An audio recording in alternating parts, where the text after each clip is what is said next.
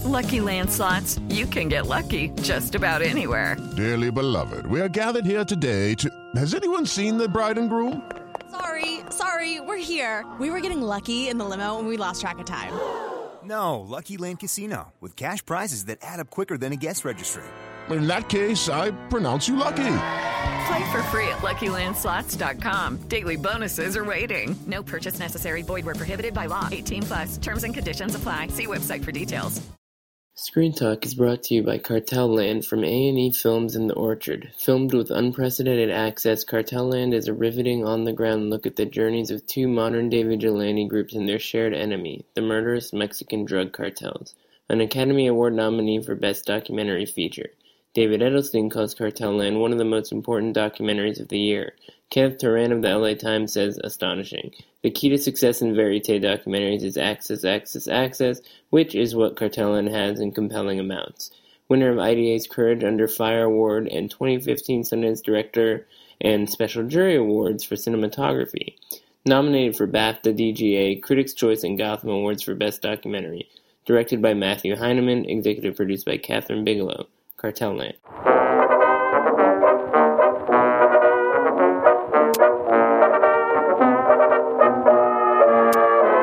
Welcome to Screen Talk, IndieWire's weekly podcast. I'm Eric Cohn, the deputy editor and chief film critic, joined as always by Ann Thompson from Thompson in Hollywood, who's getting down to the wire in terms of figuring out the final details of the Oscar race with the big day just around the corner. But one of the things that took place most recently in terms of all that stuff isn't about just kind of looking at how things are going from afar, because you were in the thick of it with this big luncheon that takes place every year for all the nominees, and they do a big group photo. So tell us a little bit about being in the thick of it. What did you get from kind of seeing all these people in one room at the same time? Something like 150 nominees, I believe. It was really fun. It's always fun to sort of watch people meeting each other. I went up to this guy, Alex Garland, who had been, the writer-director behind Ex Machina, who's nominated for screenplay. And he was talking with this woman I had never met, who was Francine Maisler, who's one of the great casting directors in town, And I went up to Roger Deakins, who just did Hail Caesar and was nominated for Sicario. And he's going to be doing Denis Villeneuve's next movie, which is Blade Runner, and whereas Ridley Scott is doing, the next sort of Prometheus Aliens installment, it's an interesting choice there. So, will Roger Deakins get a 14th nomination, for one of these movies, He's already in contention for Hail Caesar, as far as I'm concerned.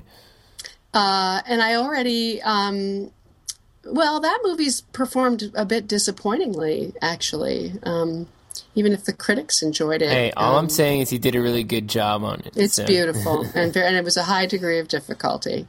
Because it was like a lot of different movies in one, exactly. He had to figure out how to do, Esther Williams shots and musicals and everything. But Roger Deakins, he can do anything. But the funny thing about this tangent is just sort of like what you're sort of reflecting is that the kind of nature of Oscar campaigning isn't just about who will win, but what you can sort of set in motion by virtue of being a nominee at this stage of the year.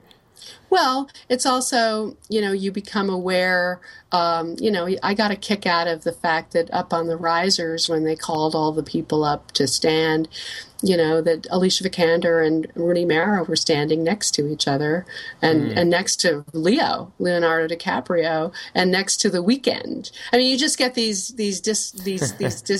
strange, and it looked like, Leo and The Weeknd were like buddies. Yeah, they were hanging out. They're cool guys, It makes no sense. I got the distinct impression that they actually knew each other. Right. Basically. Right. Whereas Alicia and Rooney were meeting each other for the first time. They come down off the thing, and Rooney says, hey, lovely to meet you. It's just like you get these moments, you're brushing by, Lady Gaga and you see Jennifer Jason Leigh hugging somebody. You see Jacob Tremblay, meeting Sylvester Stallone, who's smart enough to figure out the perfect photo op, which is to get the little 9-year-old to sort of pretend to punch him in the face, And you see these strange. I got to meet Jack Fisk and his daughter Skylar, who's the daughter of Sissy Spacek. And he told me that The Revenant wasn't the toughest movie he'd ever made. The toughest movie he'd ever made was the Thin Red Line. So it's funny, to just wander around looking at all these women who are ordinarily pretty cool customers sort of losing their shit, meeting Leo, and he just laps it all. Oh, he just takes it for granted. He's so used to it. There is some kind of interesting status thing here that's sort of implied by a little bit of what you're talking about, where everybody is sort of wowed by the big timers in the room to the point where even there's nominees there who you wouldn't know even if you're brushing by them. I mean, just earlier today, I was talking to somebody about Embrace of the Serpent, this Colombian director, Ciro Guerra, right? Correct. Third feature. He was there the other day. And you probably knew who he was, but I mean, what is the kind of divide? What's fun in that situation is to introduce them to people that they don't know, like the heads of Fox Searchlight, or there's people there like Tom Bernard is, Michael Barker. It was Michael Barker. He was there with the guy from Son of Saul, Of course. He kind of becomes a bodyguard at this time of year, Michael Barker at Sony Classics. And then Steven Spielberg is there, and Ted Sarandos from Netflix, and the Winter on Fire director, and Josh Oppenheimer from Look of Silence, and Liz Garbus from What Happened, Miss Samoa. So everybody, the shorts people are meeting the features people, are meeting the animation people. It was fun. It's really fun. So the vibe in the room sounds relatively positive, which is kind of a unique contrast when you think about the conversations earlier about just Oscar So White and all that stuff, which really kind of cast a sense of negativity over the entire season. Well, it was interesting is that I was, of course, taking advantage of the opportunity to interview some of the governors who made that historic decision about changing the rules of voting eligibility. And clearly, and even today, Steven Spielberg came out in the Hollywood Reporter with a very strong statement that he doesn't think just because somebody's retiring that they should be not allowed to vote, and that's a pretty powerful figure, saying that they made a mistake here. And even all the governors I spoke to, they all said the same thing, that there was going to be rejiggering, revisiting, retooling, and that they were going to try to be more inclusive, because there's a whole group of people who've been working in TV or who got into the academy late and didn't put in 30 years of active voting service, who are basically of retirement age now, and they're not going to be eligible to vote anymore. And people like Rhonda Haynes, the director of Children of a Lesser God, who wasn't nominated for director because they're sexists. So now she wasn't nominated, which doesn't give her immunity, and now she won't be able to vote. So what good does that do? I mean, there are a million bugs in the system, but what you seem to be saying is that just by virtue of talking about this and making some gestures toward changing the nature of this process, the vibe has shifted a little bit. It's not, people aren't as infuriated by the outcome of the nominations this year as they were a few weeks ago, because it's stimulated a different way of talking about how this I wouldn't put it that works. way. I would say that several things happened. Maybe the Academy overreacted in a very defensive kind of way. Maybe they took advantage of the situation to put in place some plans that they had been discussing for a long time, but they did it hastily, and they didn't think it all the way through under the gun of this sort of microscope that was being placed, the spotlight that was on them. If they looked at their own voting records, they would see how extraordinarily well the Academy has done over the years. It's just that they, sometimes the numbers come up wrong on a given year, and this year was one of those years. And I've gone through it chapter and verse. I figured out why each and every one of those movies that was possible didn't get nominated. Right. Which was not even a huge list of movies. And that points to just a bigger conversation about the way the industry works. I mean, the onus being on the Academy is one thing. I mean, that the outcome is frustrating on a lot of different ways. But then you look at the movies and it's, statistically speaking, this could have gone one way or it could have gone another way. There wasn't like a whole bunch of different possibilities in terms of how the nominees could have been more diverse. And in that sense, it's sort of like there just needs to be a broader systematic overhaul to how filmmakers get opportunities in Hollywood. I mean, I run into all kinds of directors from different backgrounds who are either turning to TV or just struggling to get projects off the ground because, it's an African-American director. Women. I mean, a lot of it is women, and they're all getting offered the wrong kinds of projects and all these kinds of things. The conversation about that seems to be the thing that you can't change with some sort of radical rule change. And so it's almost like a red herring to focus on the Academy, and maybe on some level the conversation around the Academy needs to be refocused a little bit to this broader question of how the industry hires people. Well, I think that conversation is occurring, and it's just a question of putting it into some kind of real practice. I hope that Chris Rock makes it a platform for his Oscar bid. Oh, he's going to have a field day. Meryl Streep, got into some diversity controversy on the Berlin jury opening day, and at the same time that she is putting her money where her mouth is and raising funds to support women screenwriters. She's actually doing that. I know you don't want to talk about Zoolander 2, but it actually does reflect some of this, I have to say. The stunning failure of this movie and the way that everybody's kind of not into it is really a reflection of how much people want times to change, because there's this silly kind of Benedict Cumberbatch character who plays this kind of transgender stereotype, and the way in which people reacted to that in the trailer is nothing like the extreme vitriol of the reviews for this movie, because that sense of almost like a xenophobia that's supposed to be just the way the characters feel but is reflected in the actual movie just doesn't feel in sync with the kind of the evolution of our cultural landscape. And so, on the other hand, I would argue that's a movie I skipped. You know me, I'm always on the lookout for bad movies to avoid. But the movie I did go see, because I had been impressed with what I saw at Comic-Con, and I recognized that there had been a big reaction to it, was Deadpool.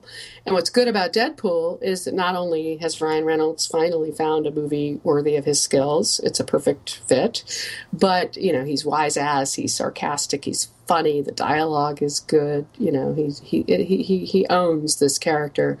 But there's some strong women in the movie, some really good, strong, kick-ass villain women and good hero women, and a love interest who's actually worthy of Deadpool. So it's all good. So Deadpool is a movie that's actually doing relatively well. It's going to kick ass this weekend. So, there's something to be taken from that, too, this kind of synthesis of giving the people what they want and also kind of rewiring expectations of the way that people need to see the world today to get what they want. And that's valuable, too. So all of this stuff seems to speak well to kind of the next stage, although for all we know, we could be back here having this conversation in a year from now. I'm actually much more curious about how people are dealing with this new possibility by the Academy for credit scrolling at the bottom of the screen, because that sounds like an even more radical change to the ceremony than who gets nominated. So they're saying you can submit in advance a whole bunch of people, and then those names will just speed by at the bottom.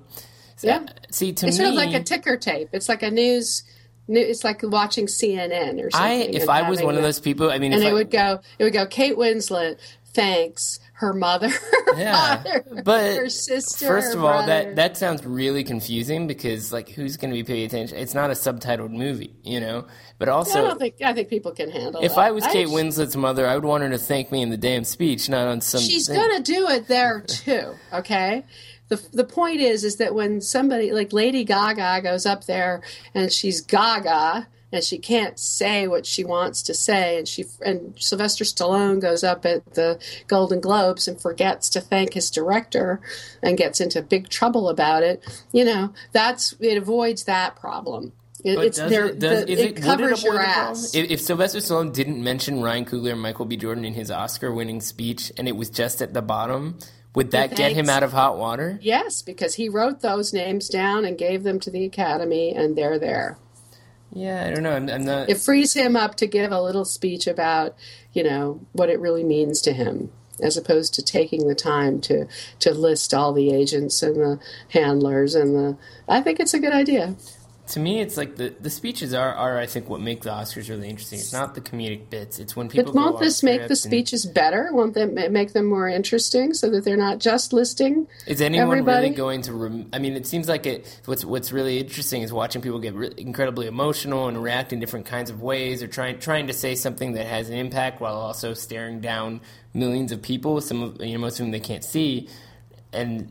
If you kind of put somebody in a corner and say, okay, now you can just do your really basic speech without all this extra stuff, there's less unpredictability, and I don't agree with you at all. I don't understand why you're saying that. I think this opens them up to being able to say the interesting stuff, you know, the emotional stuff, the stuff about the high school teacher that mentored them, you know, as opposed to worrying about this list of names that they don't need to waste their time with. Well, one of the things I always get a kick out of during the Oscar ceremonies when those people that you and I tend to know from kind of the indie space creep into people's speeches, you know, a sales agent or a distributor or something like that. So I'll be curious to see how those folks react when they wind up being the names that scroll by as opposed to sneaking into the actual broadcast. They'll be thrilled. They'll be fine. Well, I'm going to ask around. In any case, there's a whole bunch of other stuff going on in the race right now. Last time we spoke, we were sort of anticipating the DGAs in the wake of the SAG Awards, and now the WGAs are right around the corner. So there's still a couple of question marks associated with these Guild Awards and how they Are you kidding? They're all split. It's a problem, you know, for us Oscar prognosticators. If you go Big Short at the PGA and then you go Revenant at the DGA, and you know that next week, this weekend, it'll be probably Big Short and Spotlight for adapted and original at the Writers Guild. And if the Screen Actors Guild ensemble goes to Spotlight, you know, what the hell? We have no idea. And a lot of the regular sort of Tech Guild awards are going to Mad Max and Revenant. And, you know, those are the two sort of big scale movies along with The Martian, but they're the ones winning things. Well, I maintain that, you know, this is actually still kind of great because it allows us to talk about a broader spectrum of movies, and it doesn't feel like it's an open and shut case like it often does months in advance, or those situations where you're just talking about two finalists or something to that effect. But I'm sure that it's putting you and your ilk on edge to some degree because... Well, we may look very foolish. Well, somebody's going to look great and everybody else is going to look foolish is what it sounds like, because every pundit has a different pick. What if something like Room were to sneak in, you know, and sort of remember the year that there was a year that just blew everybody's minds away, you know, Best Picture was Chariots of Fire. Yeah. and you know, you could just have one of these outliers just sneak through if like four movies are competing for very close numbers of votes. Mathematically, how would that happen? Like if Room is number 2 on a bunch of ballots, exactly, or something to that effect, does it seem like that's the kind of movie that has that status right now? Not on the basis of any Guild wins, right, but the fact remains that that's the movie that won the Audience Award at Toronto. Right. like Slumdog Millionaire. It got Best Director and it got Actress. It did very well in the nominations. Now, most people would say to you, well, Brie Larson is going to win, and that's the thing it's going to win. And people will say, on The Revenant, Leo will win and Lubeski will win, and maybe sound will go to The Revenant, and Mad Max will get, production design and maybe editing, although that's a fierce race between Margaret Sixel. So you dropped the George Miller possibility. I actually think George Miller is in the running with Inarritu. I think it's between the two of them. Yes. So there's no chance that because of that neck and neck, like you were saying for picture, that a third possibility could sneak in. I think that you have Spotlight and Big Short chasing a very similar set of constituents, and then you have the big sort of craft-friendly, tech-friendly movies like Mad Max and The Revenant, and then you have something like Room could just throw up in the middle. That doesn't...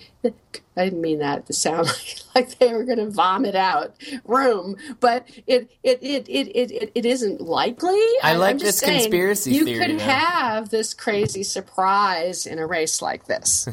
No, just but like in the supporting actress category, which is very close with Alicia Vikander and Kate Winslet and Rooney Mara.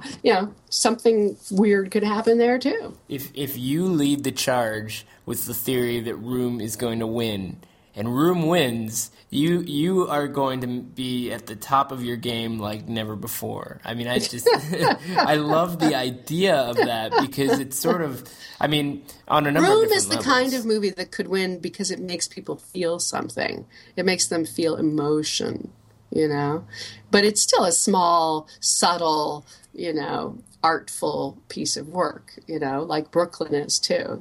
It is unlikely. I'm just positing that there could be a surprise.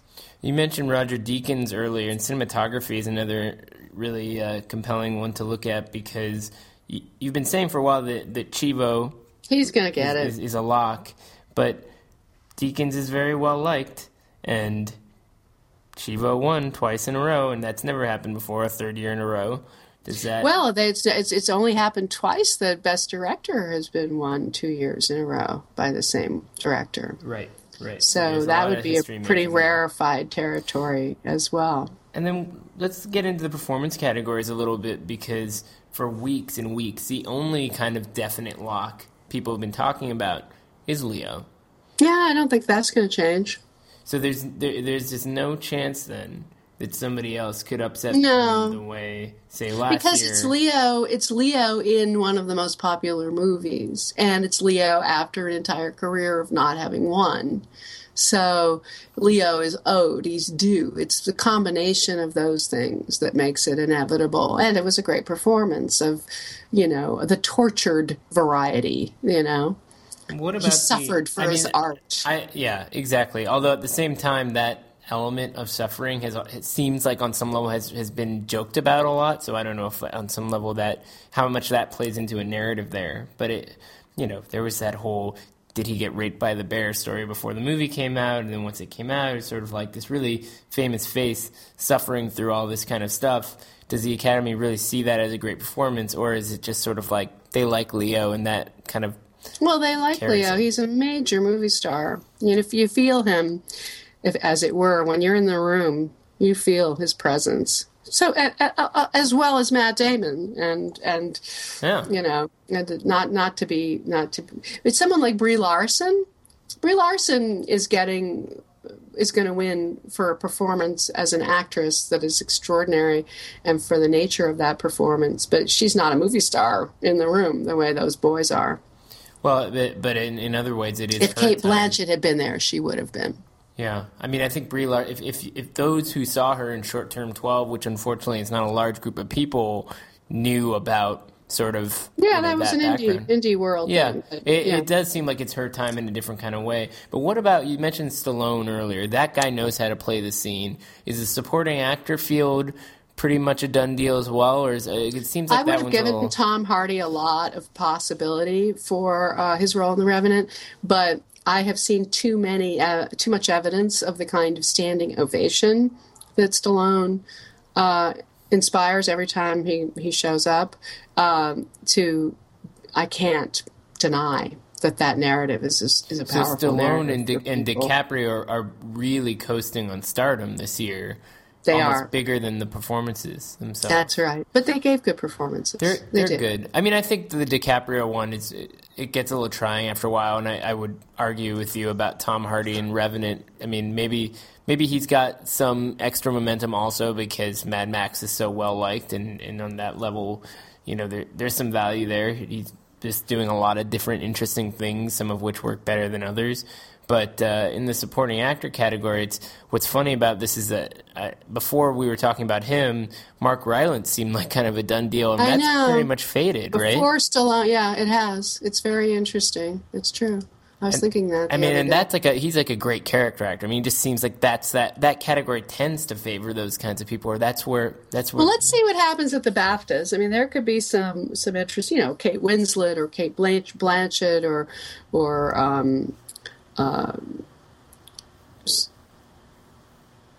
someone like Rylance could do well at the BAFTAs. I have a feeling Carol is going to do well at the BAFTAs. But Carol seems unlikely to do much of anything on actual Oscar night. Unless costume or Rooney, if Rooney comes through. But again, that's a question of Alicia Vikander being a more winsome and winning campaigner than Rooney, who's always a little shy, a little uptight. So we got WGA, DGA, and BAFTAs.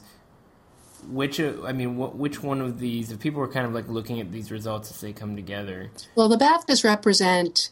The writers represent one big branch of the Academy, the writers, and although some of the movies that are actually nominated weren't eligible, so they can't compete.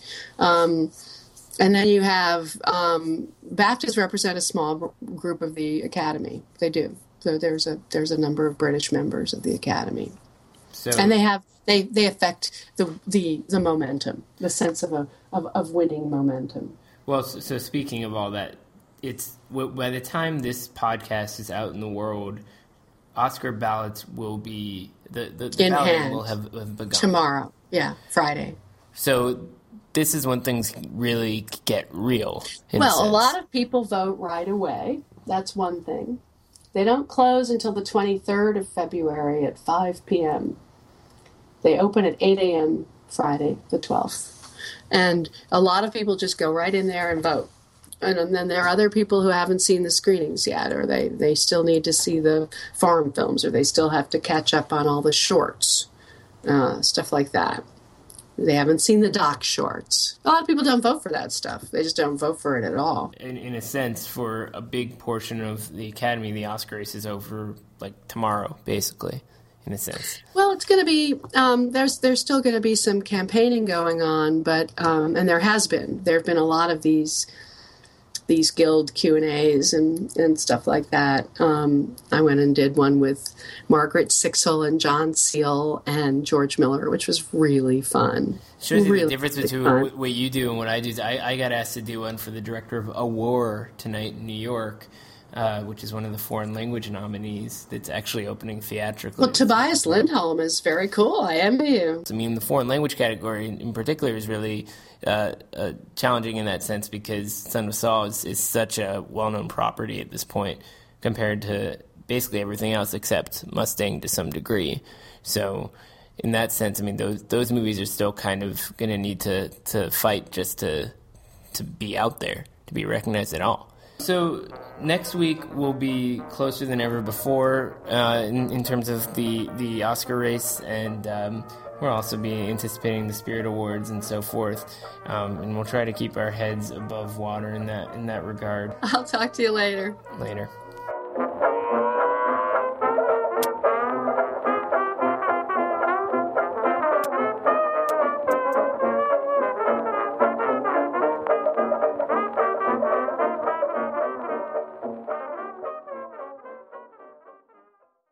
Step into the world of power, loyalty, and luck. I'm gonna make him an offer he can't refuse. With family, cannolis, and spins mean everything. Now, you wanna get mixed up in the family business. Introducing The Godfather at ChumbaCasino.com. Test your luck in the shadowy world of The Godfather slot. Someday, I will call upon you to do a service for me. Play The Godfather, now at ChumbaCasino.com. Welcome to the family. No purchase necessary. VGW Group. Void where prohibited by law. 18+. Terms and conditions apply.